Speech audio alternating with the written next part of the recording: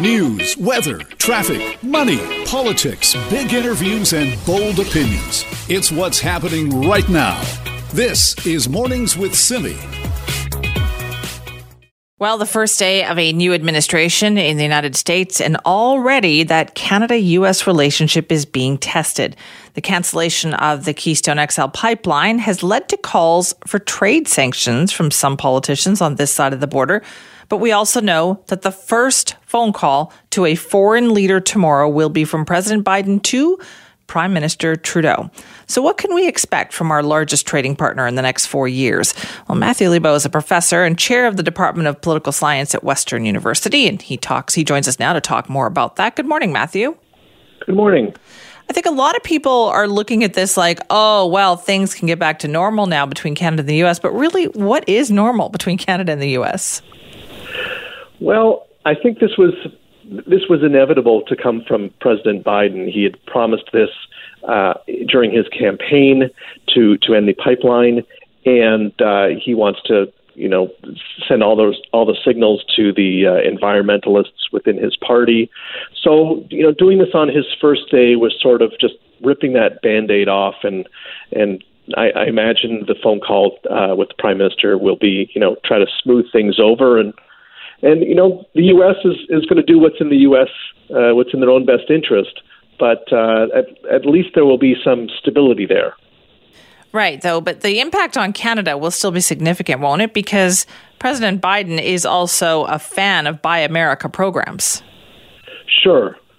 And I think that there'll be a lot of that in the announcements today about COVID. But the political instability over the last couple of years and Trump's ability to sort of make trade relationships rocky immediately based on tiny whims was destabilizing. And the pipeline news is going to hurt a lot of Canadians. But to have some stability, perhaps better cooperation, better predictability. In the long term, in most areas, it should be a healthy thing for Canada. Right. But shouldn't we also have kind of seen this coming? Because it's not like they made any secret about this, that if they won the election, this is what they were going to do. Yeah, he's promised this. And the people that he had sort of appointed over the last couple of months that he'd chosen for his cabinet and other key positions also sort of emphasized that he wasn't going to back away from that promise.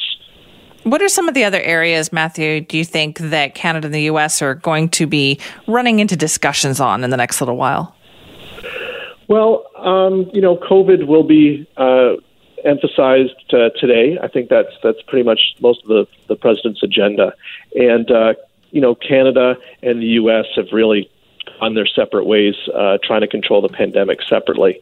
And so maybe there's promise of better cooperation there as the U.S. ramps up production of PPE and vaccines, gets back into the World Health Organization. Perhaps there's much better basis there for cooperation. Maybe Canada can get some vaccines snuck into the country somehow and ramp up the supply here. So I'm kind of hopeful for that. Right. So you're hopeful, but I guess it remains to be seen, right? Should Canada assume a better relationship at this point? I think Canada can assume just that there will be predictability and rationality. That doesn't necessarily mean it's good for Canada, but it's a lot easier to navigate and plan. There's always been difficulties, whether the president and the prime minister were from the same side of the political spectrum. Doesn't matter. There's always going to be the two looking out for their own country's interests. But I think political stability we shouldn't take that for granted. The last few weeks have shown not to take that for granted. So I just still see yesterday as a positive step. Right. So at least you have people who are going to talk to each other in a civil tone and try to work things out. Right. And that's even coming to disagreements civilly. I see some value in that. Okay. Can you see some areas up ahead that Canada and the U.S. are going to have to deal with? I mean, they've got the new NAFTA agreement, but are there kind of some things that you might think we have to pay attention to? Well, I think the U.S. is going to try to retake a stronger role in NATO, in the Paris Accords, in all sorts of international relationships. And, Canada and a lot of other U.S. allies have sort of taken up the slack for the U.S. pulling out of these things. And, that's kind of like what happened when President Obama took over in 2009, that the U.S. was trying to reassert itself internationally.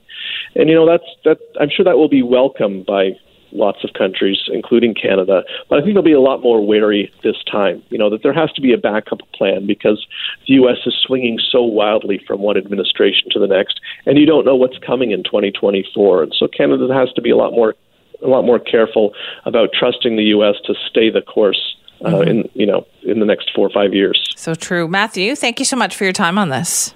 You're welcome. It's Matthew Lebo, professor and chair of the Department of Political Science at Western University, talking about that relationship between Canada and the United States.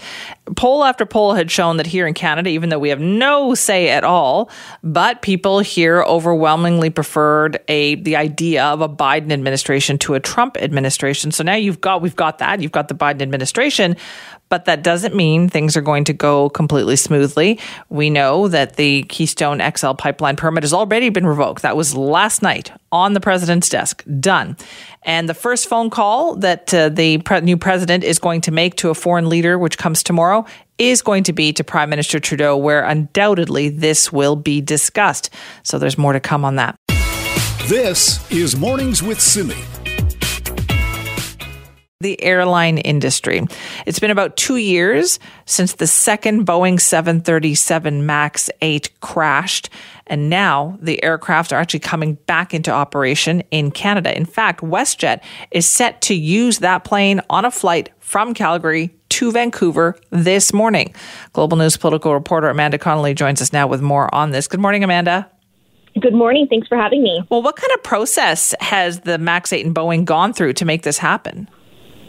Yeah, of course. It's been a very extensive process. As your listeners will recall, this plane has been grounded now for just shy of 2 years. And Transport Canada saying earlier this week that they've spent 15,000 hours roughly evaluating, reviewing, studying the aircraft itself, and recommending a number of changes to the plane that they say are making it safer, that have now given them the confidence to clear the plane to fly again. And so, of course, we are seeing this first commercial flight in Canada here this morning with WestJet.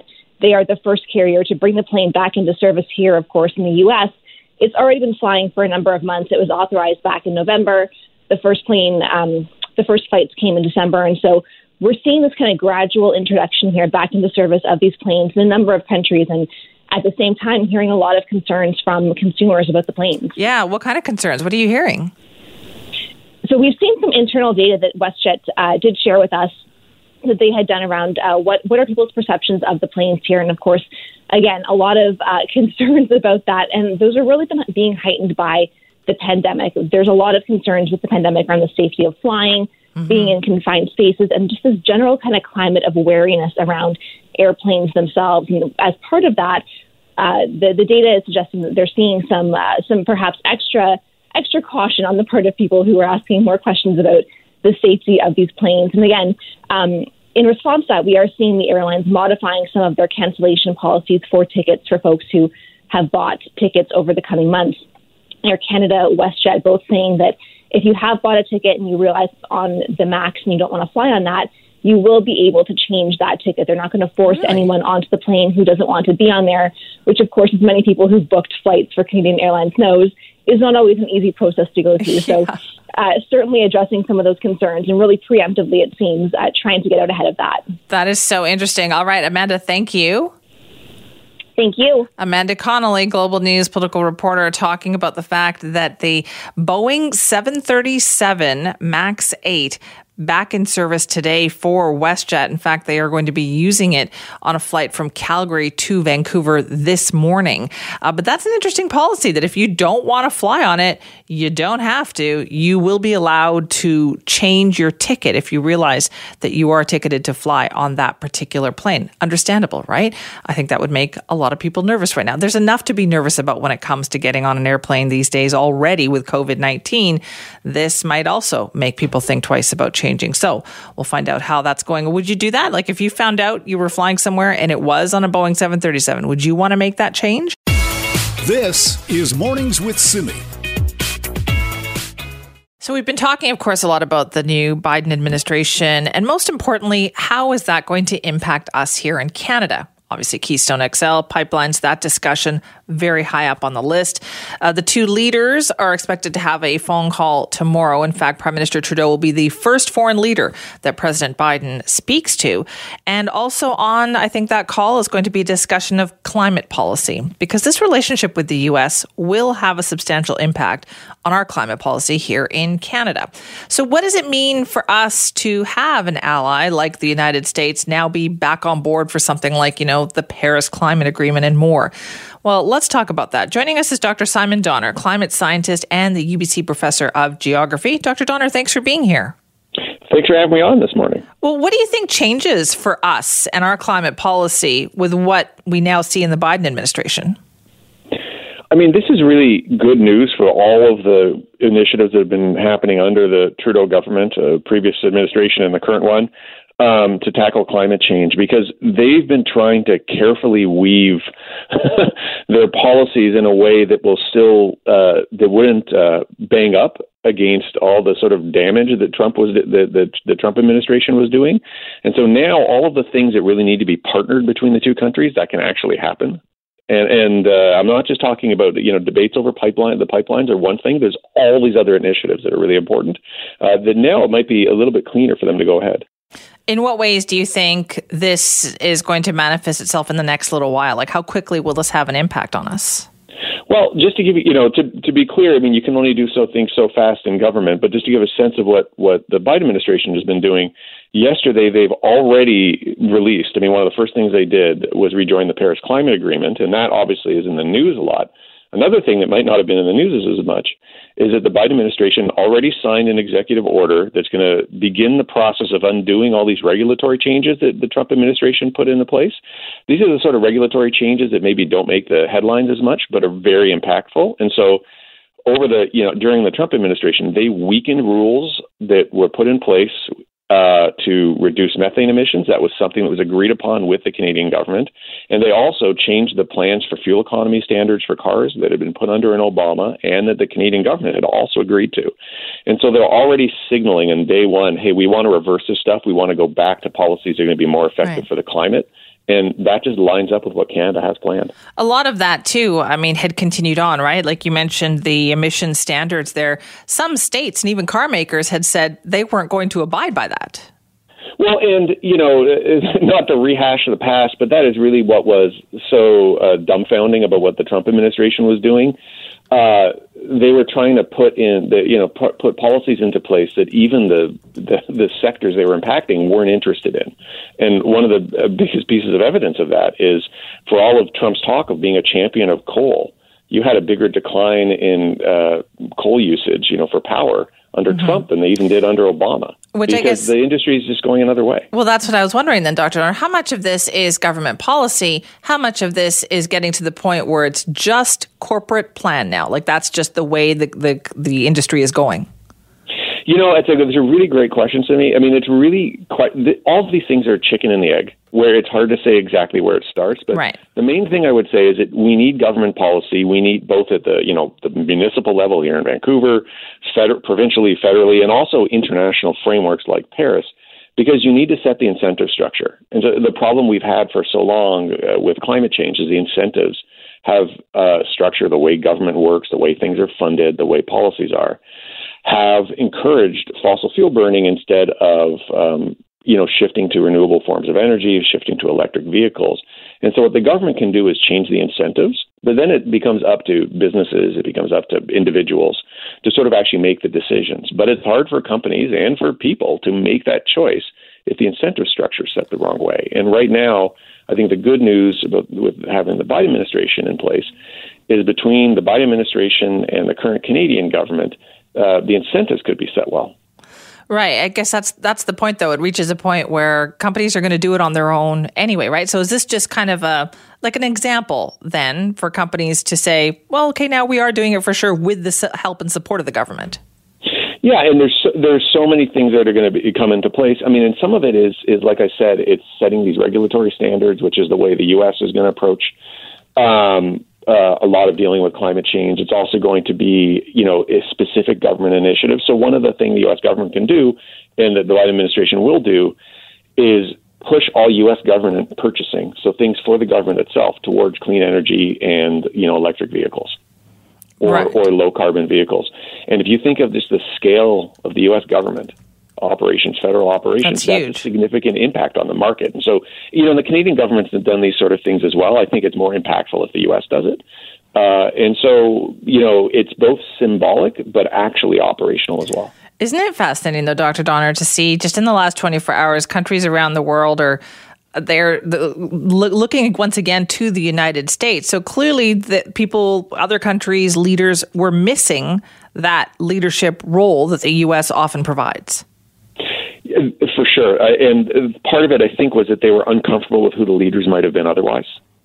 And so the thing to understand is that, while under the Trump administration, even when they said we were pulling out of the Paris Agreement and eventually did, the negotiations went on. Other countries kept working. But, where you really, saw the impact was now leadership was Europe, leadership was coming from China. And not everyone's comfortable with that. And a lot of the countries in between that you don't hear about on these issues, I'm thinking about like Malaysia, Indonesia, their incentives to take action on this when you're developing, a rapidly industrializing country. The incentives aren't as good if you see the U.S. Putting out, just crazy rhetoric on the issue. And so one of the smartest things I think that Biden did was reach to the past and ask John Kerry to be his international sort of climate czar. This might look like, yet another aging politician working on with the administration. But he was a Secretary of State. All these other countries know him, and they did that on purpose. They were saying, "Here's someone you know. Here's someone you can trust. This is the person." It helped negotiate the Paris Agreement. So it was a really symbolic, not just getting his expertise, but it was telling countries, "Hey, you can trust us again." Fascinating stuff. Fascinating times we're in right now. Dr. Donner, thank you for joining us. Thanks so much. Dr. Simon Donner is a climate scientist and UBC professor of geography, talking about the impact and the change of climate policy and focus in the United States and how that's going to impact us, not just in Canada, but all over the world. This is Mornings with Simi. Let's talk about the record number of overdose calls that Emergency Health Services is seeing right now. And we are not talking about just in the city of Vancouver. A mix of drugs that make the life-saving naloxone less effective is actually spreading in northern BC, and that means there is now a health alert for that region. Joining us is Jordan Harris, Executive Director of the Pounds Project. This is a support group for residents of northern BC who use drugs. Jordan, thank you for being with us. Yeah, thanks for having me. These are some scary stats that we heard about yesterday. Are you seeing this in the northern part of the province? Absolutely. It's something that we've been seeing for quite a while. This is a reissue of this alert from Northern Health, and we originally saw it a number of months ago. And what do you think the factors are? Like, what has happened? First of all, it's a natural progression of prohibition of any substance. It's very similar to what North America saw with the prohibition of alcohol so long ago. When you prohibit a substance, it inherently becomes more dangerous, more unpredictable. The supply will become more and more toxic. So this is just an evolution of the drug policies that Canada has in place right now. And COVID-19 also it impacted substance users and the drug supply as much as it affected anybody else. And so availability of substances and what was required to create them at the illicit level became harder for people to find. I guess my other question would be, too, is that with all this discussion, like that is the public health emergency we have had much longer than we had COVID-19. And so we've been talking about it for a few years now. Did the messaging not get through, or has too much of the focus been on the overdose crisis, say, in Metro Vancouver? That's kind of a tough one. It does sometimes feel up here like we have been forgotten about. Our overdose numbers are lower than anything seen down south in Vancouver, obviously, but on a per capita rate, northern BC has one of the highest rates in BC. of overdoses, and it's definitely been not prioritized the way that it should be. Right. And now you've got this even more potent mix of drugs out there that is making even naloxone less effective. Is that message getting through to drug users as well that you talk to? Is there any understanding of how dangerous that drug supply is right now? Absolutely. People are well aware of the risks and the dangers, and it's also like the substance that they're trying to obtain, like an opiate of some kind, is adulterated. And, these are not individuals who are, in most cases, willingly seeking out a benzo to use.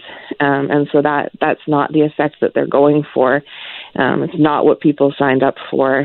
And people wish that they could access a drug or a medication or something that actually works for them. But because people are forced to rely on an illicit supply, it's a take what you can get kind of game. So it would be different, though, if they were down here, right? Because they might have those options. So what can be done here? What would you like to see the government do to help? The first thing that I think all communities need is adequate drug checking technology. So there's lots of sites down in Vancouver where you can use something called an FTIR machine, which analyzes all the different compounds in a substance. And that allows people who use substances to make a truly educated and informed decision about the substances that they're using. That's not available anywhere in northern BC right now. And so the checking options that are available are definitely insufficient. So people aren't even able to identify before they use the substance what exactly it is. And then the second and hugest thing is that the obvious answer to this is decriminalization and regulation of substances. Right. Well, Jordan, thank you very much for that. I know that's a continuing discussion, so I'm sure we'll have you back on to talk more about it. But thank you for your time today. Yeah, thanks so much. That's Jordan Harris, Executive Director of the Pounds Project. That's a support group for residents of northern BC who use drugs. Lots of concerns about a poison drug supply up there, with a big increase in the number of overdose calls in that part of the province, not just here in Metro Vancouver, but Interior Health, Northern Health, also seeing these problems in a big way. This is Mornings with Simi. How do you feel about the idea of people traveling here from other provinces? It has been a contentious issue the last couple of weeks, obviously also because Premier John Horgan said that he was seeking a legal opinion to see how much of that, traffic could potentially be blocked. So yeah, the provincial government has been very public about considering a ban on interprovincial travel, but turns out the window for that to be really effective in terms of the impact on our COVID-19 cases may actually be closing. So we wanted to get more information about that. Joining us is Dr. Kelly Lee, the Canada Research Chair in Global Health Governance at Simon Fraser University. Thank you so much for joining us. Good morning, Simi. Now, we know the idea behind an interprovincial travel ban, but is the window closing for it? Can it still be effective if we do it a couple of weeks from now? Well, the challenge is that we have these new variants of concern that are circulating globally. We also know that they've already arrived in Canada. And yesterday, Dr. Theresa Tam was suggesting possibly that those variants may be already spreading within the community in parts of Canada. We imagine they're not here in BC spreading communally, but it may be the case that they're very much on the horizon. So we do have this window of opportunity, as you described, to prevent importation or to have these new variants spreading more, more widely within the community here in BC. So that's why there's this time pressure to really restrict non-essential travel into the province. And would it work, though? Is that even a possible thing? It's worked elsewhere. So if we think about the Maritimes here in Canada, we have provinces that have tightly restricted who can go into those provinces, and also when they do go in, that they're quarantined and then tested and so on. So they've had very low numbers of cases. And then, when you do that, you create this kind of restricted area where within that restricted area, you have a low level of cases, and then people can resume their lives a bit more because they know that the virus is not circulating as much. We see this in Australia. We see this in New Zealand, Taiwan. I could go on. There are countries around the world who are doing this. So we have decided not to do this. We've decided to allow a certain level of the virus to circulate and allow people to come in and out of the province. Right. I just don't know how you could do it, though, because those places that you describe, it's a lot easier to close their borders than it is here in BC. That's a huge border with Alberta. Yes, and it's not just Alberta. I mean, people are flying into the province, so it's not just by land. And I agree. So our research project is called Pandemics and Borders Project, and it's a really complicated subject because, of course, geography matters. And so it's much easier for a country that's an island or even a series of islands to stop people coming in and out because it would usually be air travel. Here we have land borders, we have air travel, we even have people coming in by sea. So it's an issue of, logistics for sure. So there is that. But at the moment, we're saying people should be, please don't travel on holiday. It's kind of an advisory. There's not strict requirements at the moment. So I think if the government can adopt stronger language and maybe even legal restrictions, that would be a disincentive for people to come anyway. We don't need to post guards along the Alberta-BC border, but also make it a disincentive, maybe requiring people to quarantine for 14 days in designated hotels, to require them to undergo testing at their expense. Those are disincentives, and that will also reduce travel. That's really interesting then. So what you're saying is make it unpalatable for people. If you just tell them, listen, if you come here, this is what you have to do, they may decide it's not worth going. That's exactly it. And a lot of jurisdictions have done that. And that has, led to a drop-off of travel because it's not worth, a 2-week holiday to have to then, shelter for 2 weeks at your expense at a hotel and then do all this testing. It's just not worth it in the end. So that's a good way of doing it to get, if it's legally not possible, then these disincentives are effective. Do you think perhaps what governments have been also trying to do is play it at both ends here, right? Hoping that enough vaccine will show up that they don't have to take these kinds of measures? That's the approach that's been taken. It's that kind of balance between keeping people's livelihoods going and, completely understand that and balancing and pulling these levers in society to try and manage it that way. The problem with these new variants, because they're so transmissible, so they're something like over 50% more infectious than the strains that we've been dealing with. It's going to tip that careful balance between new infections and healthcare capacity. So in BC, we've done very well. We've flattened the curve. We've gone close, but we haven't exceeded our healthcare capacity. But if these new variants get hold in the community, that is completely a different story. So we're seeing this being played out in England at the moment, in California. We know these new variants are circulating, and they just completely overwhelm the healthcare system. Right. So even though we heard the Premier say that he's looking at the legal opinions, he could have just said, or the government could have just said, please don't come here. We would like you to quarantine if you did. Yeah, that's certainly one step for sure. And, we're in a public health emergency. So the question is, are we, is it a legitimate argument to say we can make stronger restrictions because we're in an emergency situation? And that's the big legal argument that they're having at the moment. And do you think that, what are the cons to that, though? Why do you think that isn't happening? It's largely economic. So clearly there's going to be impacts on tourism, on transport, hospitality industries. And everyone gets that. Nobody wants people to lose their livelihoods, their jobs, and so on. And so the situation is, can we kind of limit that, but also limit the number of cases coming in? And what the evidence seems to show is you can't have both. You have to deal with the public health emergency first, and then the other considerations. Because if we don't, and these new variants get into the community, what we'll have to do is have very tight lockdowns and even curfews, as we've seen in other places. Right. And then there's very little non-essential travel then. So we'll kind of do the hard stuff first. And then maybe we can create a restricted area in BC, like they have in the Maritimes or in Australia, and then people can open up more within that restricted area rather than keeping us open. So how much time do you think we have, Dr. Lee, then, if they're going to make this decision? How quickly do they have to do it before those other variants might start spreading? Yeah, I'm really worried. I've been telling people, within this week or next week, we need to make a firm decision. The problem is we know the new variants are here. We've only, detected a few cases, but there may be, and there's probably likely to be more cases out there that we haven't found. We're not testing as much as we should. We're not sequencing genomes as much as we should, or sharing that data. So we know it's here already. So, hopefully we're not too late, but we definitely need to reduce the number of outside travelers coming in, and those who have to come in for essential reasons, they need to be quarantined, or if not, they cannot be, say, truck drivers coming in and out over the borders and so on, probably need to be vaccinated.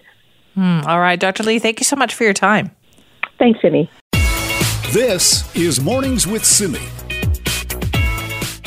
Now, we're expecting a big press conference tomorrow morning with more information about how the province is going to be rolling out the mass immunization of British Columbians. It's a lot of people who are going to be on that list who want to get the shot, but in what order? When can you expect it? Even with all these delays in deliveries, where are you on the schedule? So no surprise then, amidst all of that uncertainty and the questions, that BC residents aren't really very happy with how the vaccine rollout has been going so far. Insights West has done some polling on this, and Steve Mossop, the president, joins us now to talk about that. Good morning, Steve. Good morning, Simi. Now, what I found interesting about your poll this morning is it's quite different from the other relatively high marks that the provincial government has been getting in the pandemic. You're right about that. For the last 10 months, we've seen really numbers that are quite astronomical when it comes to support of the provincial government's plans, whether it's financial assistance or the restrictions. They've been running very positively. And here we have it, probably the crux of the most important part of the pandemic, where we see that people are divided about the rollout plans. Yeah, tell us about some of those numbers. How are people feeling? Well, it's about divided 50-50 for the overall rollout plan. So, we've got 51% who are rating it fair to poor to very poor, and only a minority, 35%, rate the current plan as good or excellent, and the rest are really undecided. So just on the overall plan, there's a bit of discontent.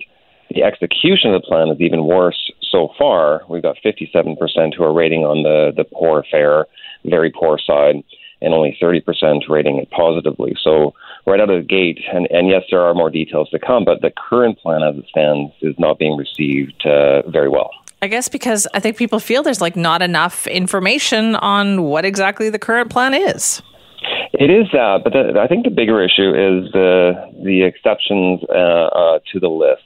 And so when we ask people, here's a group of people that are not on the current distribution list, at least as it stands right now, and what do you feel about that? We've got some pretty major opposition. So we go through the list, and on the first of the list, it's those with underlying medical conditions that are at greater risk for severe illness. We've got 70% of people saying that they should have been on the initial list. Yeah, the initial distribution list. And they're nowhere to be seen, even on the top 8 or 9 of the current rollout plan. So they're just going to have to wait with their age group, I guess. I know I've gotten a lot of emails about that too. It sounds like from your survey also, Steve, that people weren't really happy with the order of where other groups were also coming in. Exactly. So at the top of the list, where people are really scratching their heads, is the prioritization of healthcare workers providing care for COVID. And yes, they're high on the list. They're number 3, but we've got 65% of the population that are saying, no, they should have been higher up. They should have been number 1 or number 2. Yeah, I know. I get a lot of emails on that topic as well. And what about RCMP? What about police? What about firefighters? Teachers? Where did they come on the list? Well, you've got about half the population saying that they should have been on the initial list. And again, that initial list goes right down to about 10 different groups. And the RCMP, teachers, firefighters, and other healthcare providers are not on the list. And we've got half of British Columbia residents that are scratching their heads saying why they should be on the list. And yes, we can't accommodate everybody, but people feel pretty strongly of those categories. So it's RCMP, teachers, firefighters, other healthcare workers, and other essential service workers. Does this also indicate to you, though, how people are feeling about the idea of getting vaccinated? It sounds like a lot of people want it. Yes, and we've done lots of polls on vaccination in the past, And there's always been a steady kind of 30% who are, I wouldn't say fully anti-vaxxers. That group's about 10% of the population, but another 20% who are kind of on the fence. And when it comes to the vaccine now, it seems like that opposition is really dissipating. We've got the vast majority, so 80% will definitely or probably get the vaccine when it's available to them. And really, there's only very few who are truly opposed. So about 7% who say, well, definitely not get the vaccine no matter when it's available. And another 5% who say they probably will not or wait and see. So 7% is a fairly small number. Right. Well, Steve, so what do you think this says then to the provincial government? I think it says, maybe more public consultation. It's a pretty controversial list. We've got staff and inmates at provincial correctional facilities on the list, and we've got 30% of the public saying no, they shouldn't be there. And so, we've got a lot of dissension with the prioritization of the list. Maybe not so much of who's on the list overall, but just the actual rank order of who's going first. So I also have a feeling then after that press conference tomorrow where we get more information about this, you're going to be furiously polling all over again. I think so. You're right. I think so too. Steve, thank you. Thanks very much. That's Steve Mossop, the president at Insights West. They have a new poll out just this morning. It came out asking people how they feel about the rollout of the vaccination plan to date here in BC. And I think a lot of people's reaction to that would be, well, what rollout and what vaccination plan? We are supposed to get more information on this, more details about exactly where you are in line. That is supposed to come tomorrow morning.